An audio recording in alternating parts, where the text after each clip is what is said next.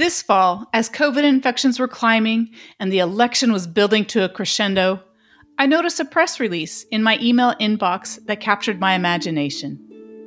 It was from the Fred Hutchinson Cancer Research Center in Seattle and included a picture of a fluffy tan hibernating squirrel, curled up like a fuzzy cinnamon roll. The pitch was about new research that connected hibernation and innovative medical treatment that could help people experiencing trauma, events like heart attacks and blunt force injuries.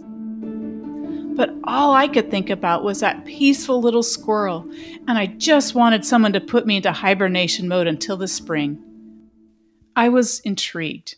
So I contacted the Fred Hutch researchers and learned that the study and the lead scientist behind it, his name is Mark Roth, was even more compelling and unusual than I'd expected. As I tell people when they come visit me, I say, I'd like to do something that wouldn't be done if I were dead. I find myself reading a lot and looking at a lot of different things. And most of the time, I'm thinking it's an area that would be done if I were dead, and therefore I do not do it. But this was an area that held up to that test, so I have embraced it. The area that Mark Roth has embraced is about more than just squirrels and heart attacks. It's about people lost in the frozen wilderness and deadly chemicals. It's about what we can learn from that mysterious place somewhere between life and death. Mark Roth shares a story of his extraordinary work on this episode of GeekWire's Health Tech Podcast. I'm GeekWire reporter Lisa Stifler. GeekWire's Health Tech Podcast is sponsored by Premera Blue Cross, providing comprehensive health benefits and tailored services to approximately 2 million people, from individuals to Fortune 100 companies. Learn more about how Premera is innovating in healthcare at premera.com/innovation.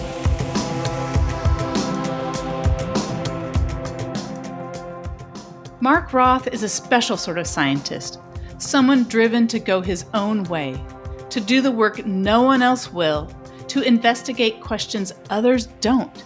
That's literally his guiding principle, and it's working for him. Roth has been at the Fred Hutch since 1989. He is a past winner of one of the so-called MacArthur Genius Grants, and about a decade ago gave a very entertaining TED Talk on his work. I'm going to talk to you today about my work on suspended animation. Now, usually when I mention suspended animation, people will flash me the Vulcan sign and laugh. But now, I'm not talking about gorking people out to fly to Mars or even Pandora, as much fun as that may be. I'm talking about the concept of using suspended animation to help people out in trauma. The core idea behind his research is that between living and dying is a gray area. It's suspended animation. Roth calls it pressing pause on life, or playing dead without being dead. Hibernating animals experience it. Their metabolism slows, they consume less oxygen, they're colder, but they're not dead, and they can be brought back from it. This can also happen in people who survive frozen conditions, lost in the wilderness or in the wheel well of a plane. So I'm interested not simply in these curious examples of extreme survival of people. I'm also interested in immortality as it exists in nature. And the real reason why I decided to do this work is because there's a connection that can be made easily between near-death experiences and immortality. Both of them aren't doing anything. They're in suspended animation. And so there's something about a near-death experience, which is not so much near-death, but what I call a far-death experience. Actually, when we're animated and talking to one another, I think we're closer to dying than when we're suspended, if we're suspended properly. We just haven't figured out how to do that right yet, but I'm trying to help out. So Roth started exploring this idea of suspended animation and its potential health benefits. As it turns out, going back to Hippocrates and Napoleon, people recognized that the cold could help people who experienced trauma.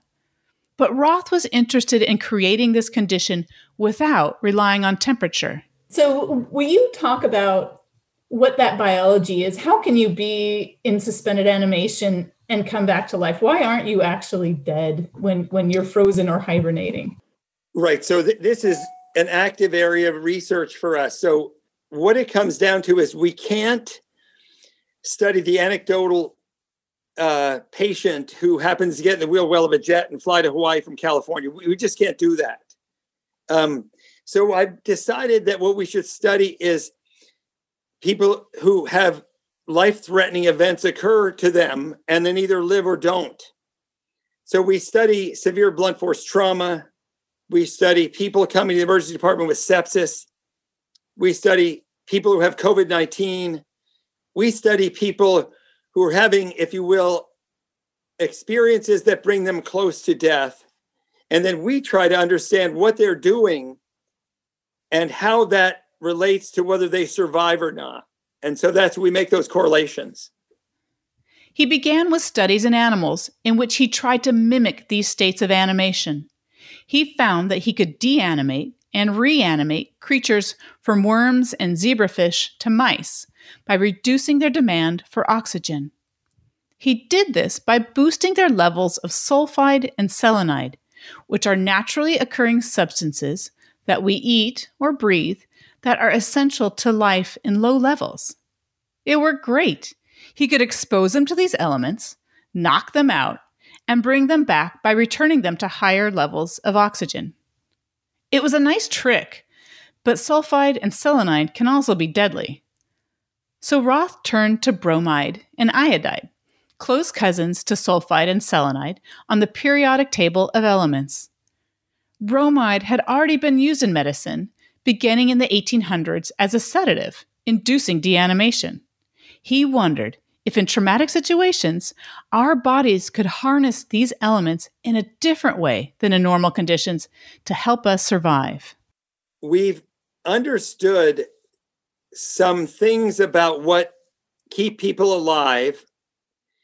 And one thing we've learned is that there are a bunch of different elements on the periodic table that are essential to life. And you eat them mostly. Sometimes you inhale them like oxygen, but most of them you eat. And you store them in various parts of your body. And when you have a severe event, you either redistribute them properly, in which case you can get into your sleeping bag and survive the near-death moment. In other words, deanimate properly, and then you can be reanimated, or you don't. It's what are those redistribution events? Can you define them? And can you augment them to make it so that people who would have been dead are now not dead? That's the goal. That leads to two questions. First, are these elements seen at higher levels in animals and people in association with suspended animation events, whether it's hibernation or trauma?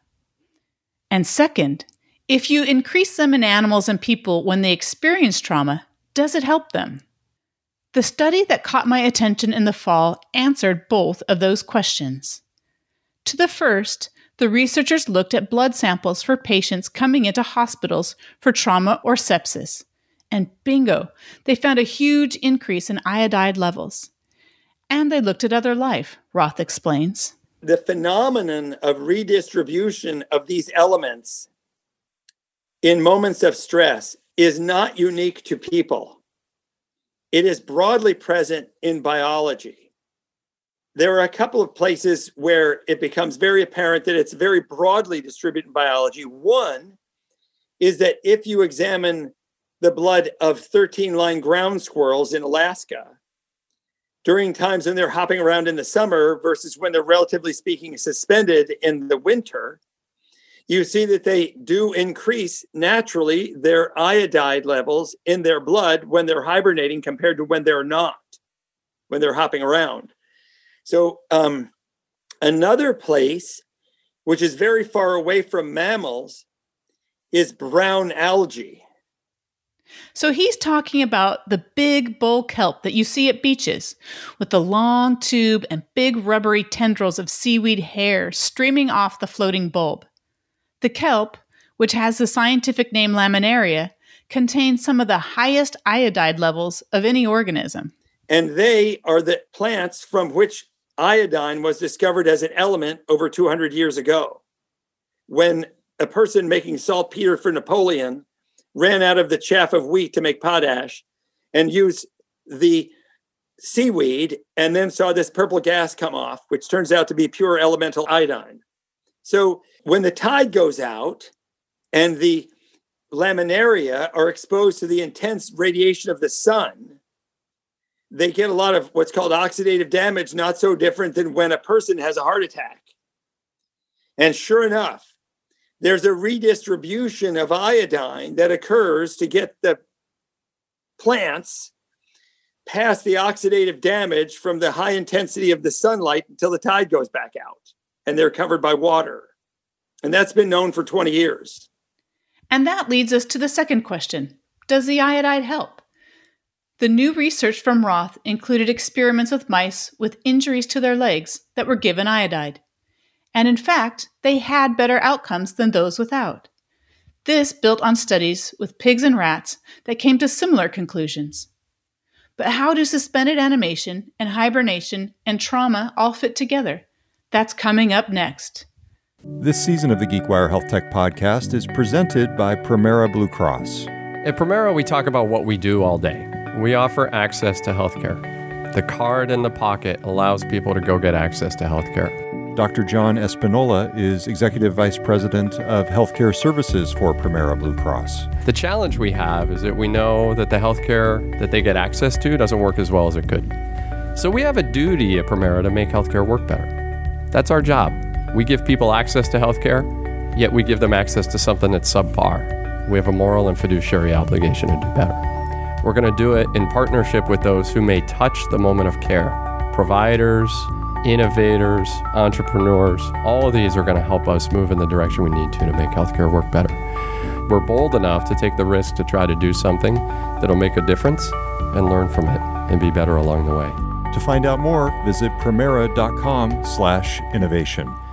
To understand the potential implications of suspended animation, let's go back to Mark Roth's initial excitement about the concept.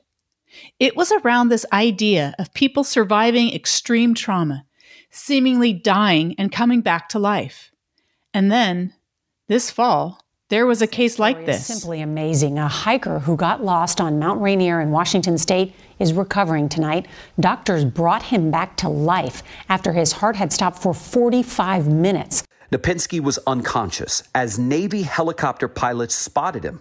The 45-year-old arrived at Harborview Medical Center in Seattle right as his heart stopped. CPR was performed for 45 minutes, no response. His temperature was 30 degrees below normal, and that sent his body into a kind of hibernation. Doctors put him on the ECMO machine, which functions as both the lungs and the heart, putting oxygen in the blood and taking carbon dioxide out. And it worked. 2 days later, ICU nurse Whitney Holan called out to him. And he opened his eyes and I said, "Michael, are you with me?" And he turned and looked at me and nodded his head and gave me a big smile. So it's the idea that a body or even an organ like the heart undergoes a traumatic event, goes into suspended animation or hibernation, and then when conditions are right, returns to life. In the case of the frozen climber or the squirrel, it's their whole body that is suspended. In the case of someone experiencing a heart attack, it's their heart tissue. I wanted to better understand what's happening at the biological level when suspended animation is taking place. So Roth took us on a journey through a heart attack. First of all, when does dying happen? And let me just walk you through the natural history of a heart attack in a human. What happens is you're having a good time, you're at work, for instance, and you're doing your job, whatever it is, and suddenly there's a blockage in your left anterior descending coronary artery, and this is the part of your anatomy that's required to bring oxygen to the heart muscle so it can function as a pump. And so because you have no reservoir of oxygen in your tissues, and because you turn over your ATP every 6 seconds, and you do this by burning oxygen and making water from it, then every 6 seconds you have to have new oxygenated blood. Otherwise, your ATP levels will fall. You can no longer do motor function, and you can't pump the blood out of your heart. And now you start to lose governor function in your brain, and you fall to the ground. And then someone gets their iPhone out and hits 911. And then they call in the ambulance. And then if you're in a good place to have a heart attack like Seattle is, then there's a very short period of time between when Medic 1 gets there and takes you to a trauma center. On the way there, they put a 12 lead on you and telemeterize the fact that you're having what's called ST elevation myocardial infarction. It's a heart attack. And so they know this. And so they're aware, and they don't take you to the regular emergency department. They take you to the cath lab. It's right next to the emergency department. And what they do is they race you to the cath lab, and they run a catheter from your groin up into your heart and into the place where the blockage is. And then they inflate a balloon, destroy the blockage, deflate the balloon, and let the blood return to the heart muscle. That while you were traveling in the ambulance, your heart muscle was in suspended animation, but the rest of your body was struggling to remain animated. So that's what was going on. Now, the problem is that when you get the balloon angioplasty, the oxygenated blood rushes back in. But what we know is you overplus. You burn more of the oxygen than you should. And insofar as you do, you partially reduce certain oxygen molecules, creating what are called reactive oxygen species that modify proteins and fats in your heart muscle. And they create abnormal protein and fat structures that are recognized by your immune system no longer as you, but rather foreign. And they come to attack the foreign heart muscle. And then in the next day or two, you have what's called heart damage or an infarction, and your heart is forever less capable of working. So when oxygen is cut off from the heart, it goes into suspended animation, and it's the return of the oxygen, the reanimation, where the damage occurs. This is a piece that Roth wants to fix. And in 2014, he launched Faraday Pharmaceuticals, a biotech spinoff from the Hutch. Roth is currently a board member and consultant for the Seattle-based company, which is testing iodide-based treatments on people. That includes heart attack patients. What we do is we give you a bolus of iodide to hold back your horses and prevent the excessive oxygen consumption, thereby preventing the damage that would result if you were overly exuberant as you would be without the iodide. There you go. That's beautiful. That's perfect. I loved walking through all of that. In 2019, Faraday scientists presented results from a study of 120 patients who experienced serious heart attacks and found that the iodide treatment helped. This year, Roth and other researchers will start another phase 2 study to look at the effects of providing intravenous iodide for trauma patients. They will also embark on a more rigorous phase 3 study of heart attack patients and iodide treatment, which will take about 2 years to complete.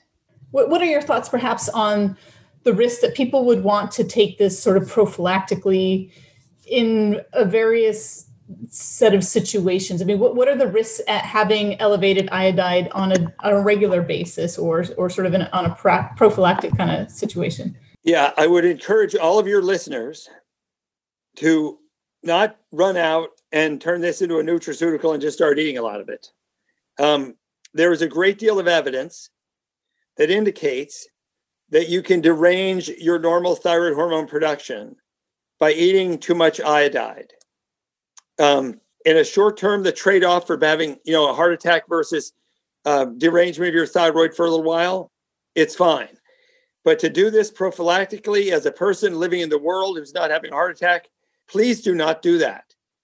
It would not be good. And I don't want to be responsible for setting off that sort of a wave in the community. That's important advice. But just in case Mark Roth's work in suspended animation hasn't blown your mind yet, I asked him for a preview of what's next. You know, I know that you're knee deep in sort of finally having this chance to get these sorts of treatments into the hands of healthcare providers. Have you started looking forward to next directions of where you might take your research that kind of clears your bar of if you were dead and not doing this, perhaps nobody else would be? Yes, I do know where I'm headed and have been down the road a bit. It is so different than this, though it might be a bit jarring to discuss. I don't think I can sit in the suspense of not knowing, if you don't mind, just a little teaser even to let us know. Well, sure, I can do it if you want, but you're going to recognize immediately that it is not the same. So it turns out there are a number of spontaneously oscillating inorganic chemical reactions that you can look on YouTube videos for. And when I say what they are, you're going to go, what? One is the Belousov-Zhabotinsky reaction. One is the Briggs-Ray reaction. And I believe that these reactions are the fundamental basis for consciousness. And I would define consciousness as what you're trying to do is take in information all the time and then integrate the information and then make best decisions to preserve your own life. For example, you're standing on a street corner and you're deciding, can I cross that street before the bus comes and hits me? In other words, you're taking in information and you're attempting to make the best decision. Can I get there fast enough or am I going to be dead? And it's required you do this. If you do this incorrectly in the Darwin kind of way, you'll be eliminated. It's a Darwin Award, right? And this is called cognition. You do it all the time. How is it that you can do cognition so rapidly? And most people get caught up in neurobiology and in, you can see things with your eye and then your neurons make you do stuff. I don't think that's it. Physarum and slime mold do cognition. They can do, mazes and things like that, and they don't even have neurons. Cognition is occurring because life evolved around spontaneously oscillating reactions. And the spontaneously oscillating reactions, when they're perturbed, are the things that set off your ability to cognate. It's essentially a computer in living things. And that's where I'm going, and sorry about that. I'm thrilled that you shared that. That's marvelous. I love that you're going to go somewhere totally different next. That's fabulous. I really appreciate you sharing that. All right, take care. Take care, guys. Mark Roth is a biochemist and cell biologist and a professor in the Basic Sciences Division at the Fred Hutchinson Cancer Research Center in Seattle. I'm GeekWire reporter Lisa Stifler. Read my story at geekwire.com/healthtech for more information, links to his research, and a photo of that peaceful little hibernating squirrel curled up like a cinnamon roll. Thank you for listening to the GeekWire Health Tech Podcast. If you like the show, please consider leaving us a rating and a review on your favorite podcast app, or tell a friend or a colleague about the show. See more episodes at geekwire.com/healthtech and subscribe in your favorite podcast app. Thanks to our sponsor of Health Tech Season 5, Premera Blue Cross. You can find out more about their work at premera.com/innovation. To see all of GeekWire's coverage of science, tech, business, and more, go to geekwire.com. Sign up for our podcast newsletter to hear all of our shows. We'll be back soon with a new episode of GeekWire's Health Tech Podcast.